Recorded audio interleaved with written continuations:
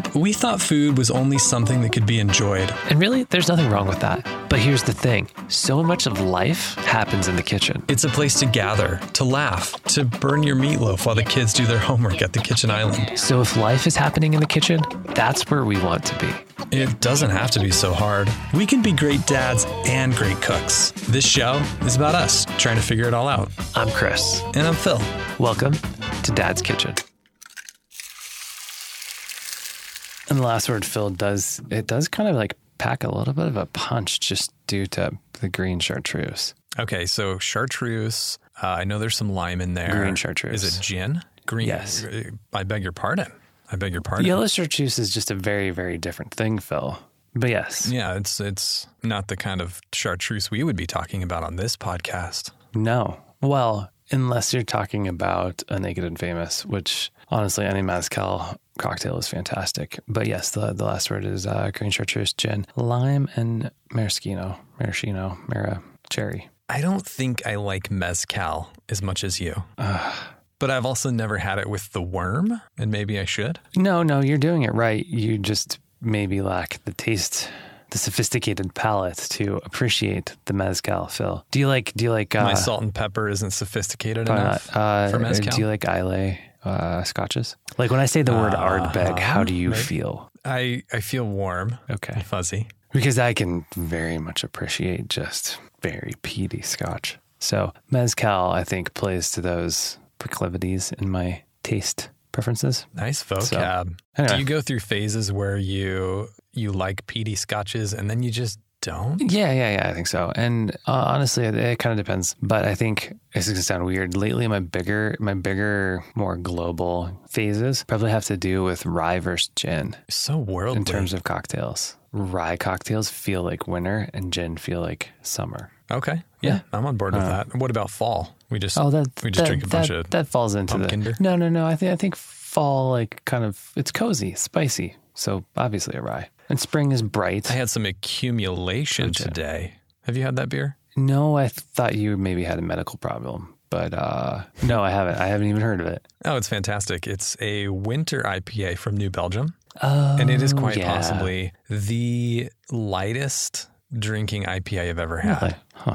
Like IPAs for me are not a wintry beer. No, that's like a warm. Just try. Oh, so good. Okay. Accumulation, delicious. And that, Chris, is a perfect segue for what I wanted to talk about today. Is it almost like you planned it? Actually, it's not. There's no segue at all. You're going to hear this. It's going to be like, that's the worst segue. But it does make me ask, Chris, did you have your Wheaties this morning? No, Phil, I'm sorry. I don't know the last time I had Wheaties. Actually, we don't really eat cereal. If I have breakfast, it's going to be oatmeal. But anyway, did you have yours, Do Phil? you know who? Yeah. Oh, obviously. You know who else had their Wheaties this morning? Putin? Our friend, Chris in Orlando, because he's the one who sent me the idea for this episode. So he messages me a week or so ago after listening to, isn't that great? I had my doubts. I was feeling sad and beginning to wonder. So Chris listened to our episode on starchy water, on pasta water, why we should save it, and if you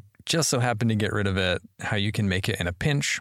Fun little quick tip episode that came out 10 or so days ago. Yes. Or maybe a couple. When is this airing? I have no idea. Nevertheless, Chris sent us a question. Not so much listener mail-esque, so I'm not going to read this word for word, but he just said, hey man, about the starchy pasta water, like what even is the point? And so I wanted to ask you, Chris, this is co-host Chris now, transitioning. What's the point of starchy pasta water? What's it even good for? And from there, maybe we'll have a discussion. See, Phil, here's the thing. This is your episode, so I don't want to steal your thunder here. So maybe I'm not certain I have any thunder to ask give. you what is the point of the starchy pasta water? Well, you said you were the one that quite religiously saves it. I mean, you never drain it. You have it like tattooed on your wrist. Pretty much, yeah. It's a reminder for every time that I make pasta. Yeah. You actually do have a tattoo on your wrist. Do you want to tell us about that? It says save the water. And obviously it's for saving the pasta water, or it's like a global, save the earth thing. I don't know. And what language is the that? Water is it Gaelic? The water is endangered. Yeah, I feel like that's the most true to the earth language. So when we're talking about saving the water, Phil, it felt appropriate. Okay, well, you're not playing along, so perhaps we should just move on. But you're grinning. I see that grin, and it's a joyful grin. Doesn't the starch have a thickening effect? It does. Yep. It actually serves as a really helpful glue. Like vermicelli? In bringing your pasta together. Have you ever made pasta that it just it kind of like slithers around your plate? First of all, especially once you put the sauce on. That sounds gross. Second of all, I don't think so. I don't know.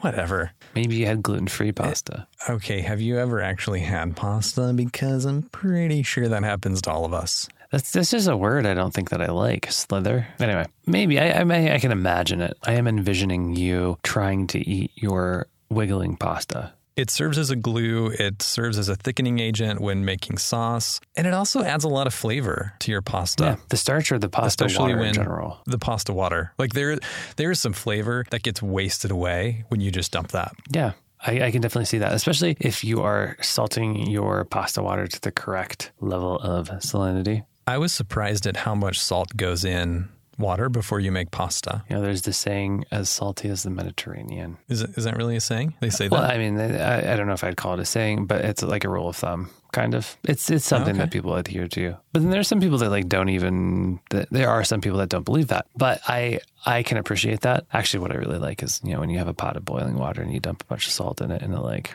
fizzes and never mind, I'm going to cut that. That's stupid. And that's just cool. But you also are a fan of salty, pre-salted butter.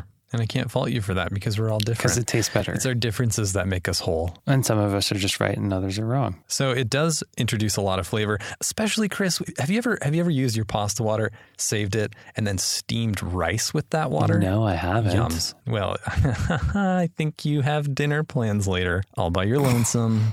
You're making rice. Don't I have to make pasta first, though? Oh, yeah, I guess you know. Well, no, because you already saved it. Well, I save it for the pasta that I'm making, and I use it then. I don't save extra. Chris, there is one more attribute on why we should save our pasta water. And you're going to look at me through this little thumbnail screen, and you're going to say, Phil, that's a stretch. But what you really mean to say is, Phil, that's a starch. Because you can save your pasta water for health benefits. Because what is a starch, Chris? It is a main source of carbohydrates. And it's found in a lot of different things. Potatoes, bread, obviously pasta, rice, cereal. So Chris, get yourself some French fries, put them in cereal, and go to town because the internet says they're good for you. Is that where the Wheaties thing comes in? That's where the Wheaties things come. Yeah. Mm-hmm. That sounds horrible. I'm sorry, Phil. Are you a French fries guy? I enjoy French fries, yes. Not in my cereal. Yeah. Not with milk. I don't enjoy French fries with milk. That just sounds like a bad idea. French fries should be crisp, not soggy. And actually, I think waffle fries might be the best form of fries at this point in my life. Especially if they still have the skin on them. Yes. Because guess what, Chris? The skin is good for you. Oh. It's high in fiber. What about starch? Listen, though, there are some misnomers on starch. A lot of people think that starch is really fattening. And those people are dumb, D-U-M dumb, because gram for gram, they actually contain less than half the calories of fat. The only problem is that they're often cooked with fat. So I don't know, maybe the French fries thing is not such a good idea. What if you bake them? You mean like potato wedges? Sure. Or are you actually cutting your French fries the way a fast food joint would and then baking them? I've never done that. I don't know. You absolutely can, Phil. And there's a reason that restaurants slather absolutely everything in butter, including your steaks, because people like fat. But baked French fries aren't the worst thing in the world. You can still get them kind of crispy. Sure. All right. Not that I want to drag this on any further, but steak in a pan with butter, OMG. Yeah, you mentioned that at one point, and I still haven't gotten around to giving that one a go. Probably because we actually don't eat a lot of red meat. That's not necessarily by my choice. The shaming. I like it. It's my wife. We mostly do fish and chicken. What about quail? Every other Waterfowl? Tuesday. That's on the opposite Tuesdays from the quail, obviously. Starches are also pretty high in fiber, particularly the whole grain starches. Again, Wheaties, Chris. But if you have a say in the matter, maybe go with the whole grain pasta, because if you want good bowel health, it doesn't hurt. I don't know, I'm getting older. Okay, these are things that I have to consider. Citracal, ever heard of that? Yeah, me neither. Until now. My doc says I need it, so. Gotta keep those bones healthy, Phil. Fiber is important. Did you know that it also slows the release of energy into your blood? Again, Wheaties. Yeah. That's how you get all your energy. That's how you go out and win Olympic gold. Okay. I guess it's maybe one question is, what type of fiber are you talking about? You're talking about like soluble fiber and insoluble, because they play a couple different roles, I thought. Do you want to talk about what those differences are? Because I don't know. We were actually just kind of looking this up the other day because Oliver's had a little bit of constipation. Yeah, it's a real thing. So, prunes are a staple of his diet. But we were kind of looking into whether or not, different types of fiber might help or hurt him, because there are some that help keep you regular and keep things moving along. And then there are some that help slow things down a little bit. And it kind of comes out. I'm going to rephrase that. It breaks down into two different categories, like soluble fiber and insoluble fiber. And the insoluble sort, I don't have a list in front of me of all the things that are kind of grouped under that, but it keeps things moving a little bit better. And the soluble are kind of maybe the types that you're talking about that help in slowing digestion a little bit and slowing the release of some of those nutrients and other good things. If you're not moving, you're moving backwards. Is that something that happens to you, Phil? That sounds like another medical problem. Oh, what do you think that would be? You're a doctor, I thought. This is a fun episode. You didn't expect this, I bet. All right. Well, Christopher, here's what I think about starch. I think it's delicious if it's done well, but the problem is it's often just kind of like left as maybe like the third wheel on your plate, Like yeah, you'll often just have some rice, or you'll often just have some mashed potatoes. Yes. And mashed potatoes are delicious. Phil, I think what it brings to mind for me is the idea that starch often gets relegated to the role of filler. Yeah. And that's kind of like, it's like JV, that's like B team, that's like, it's just kind of there because we don't have anything else that's good. You're describing my high school.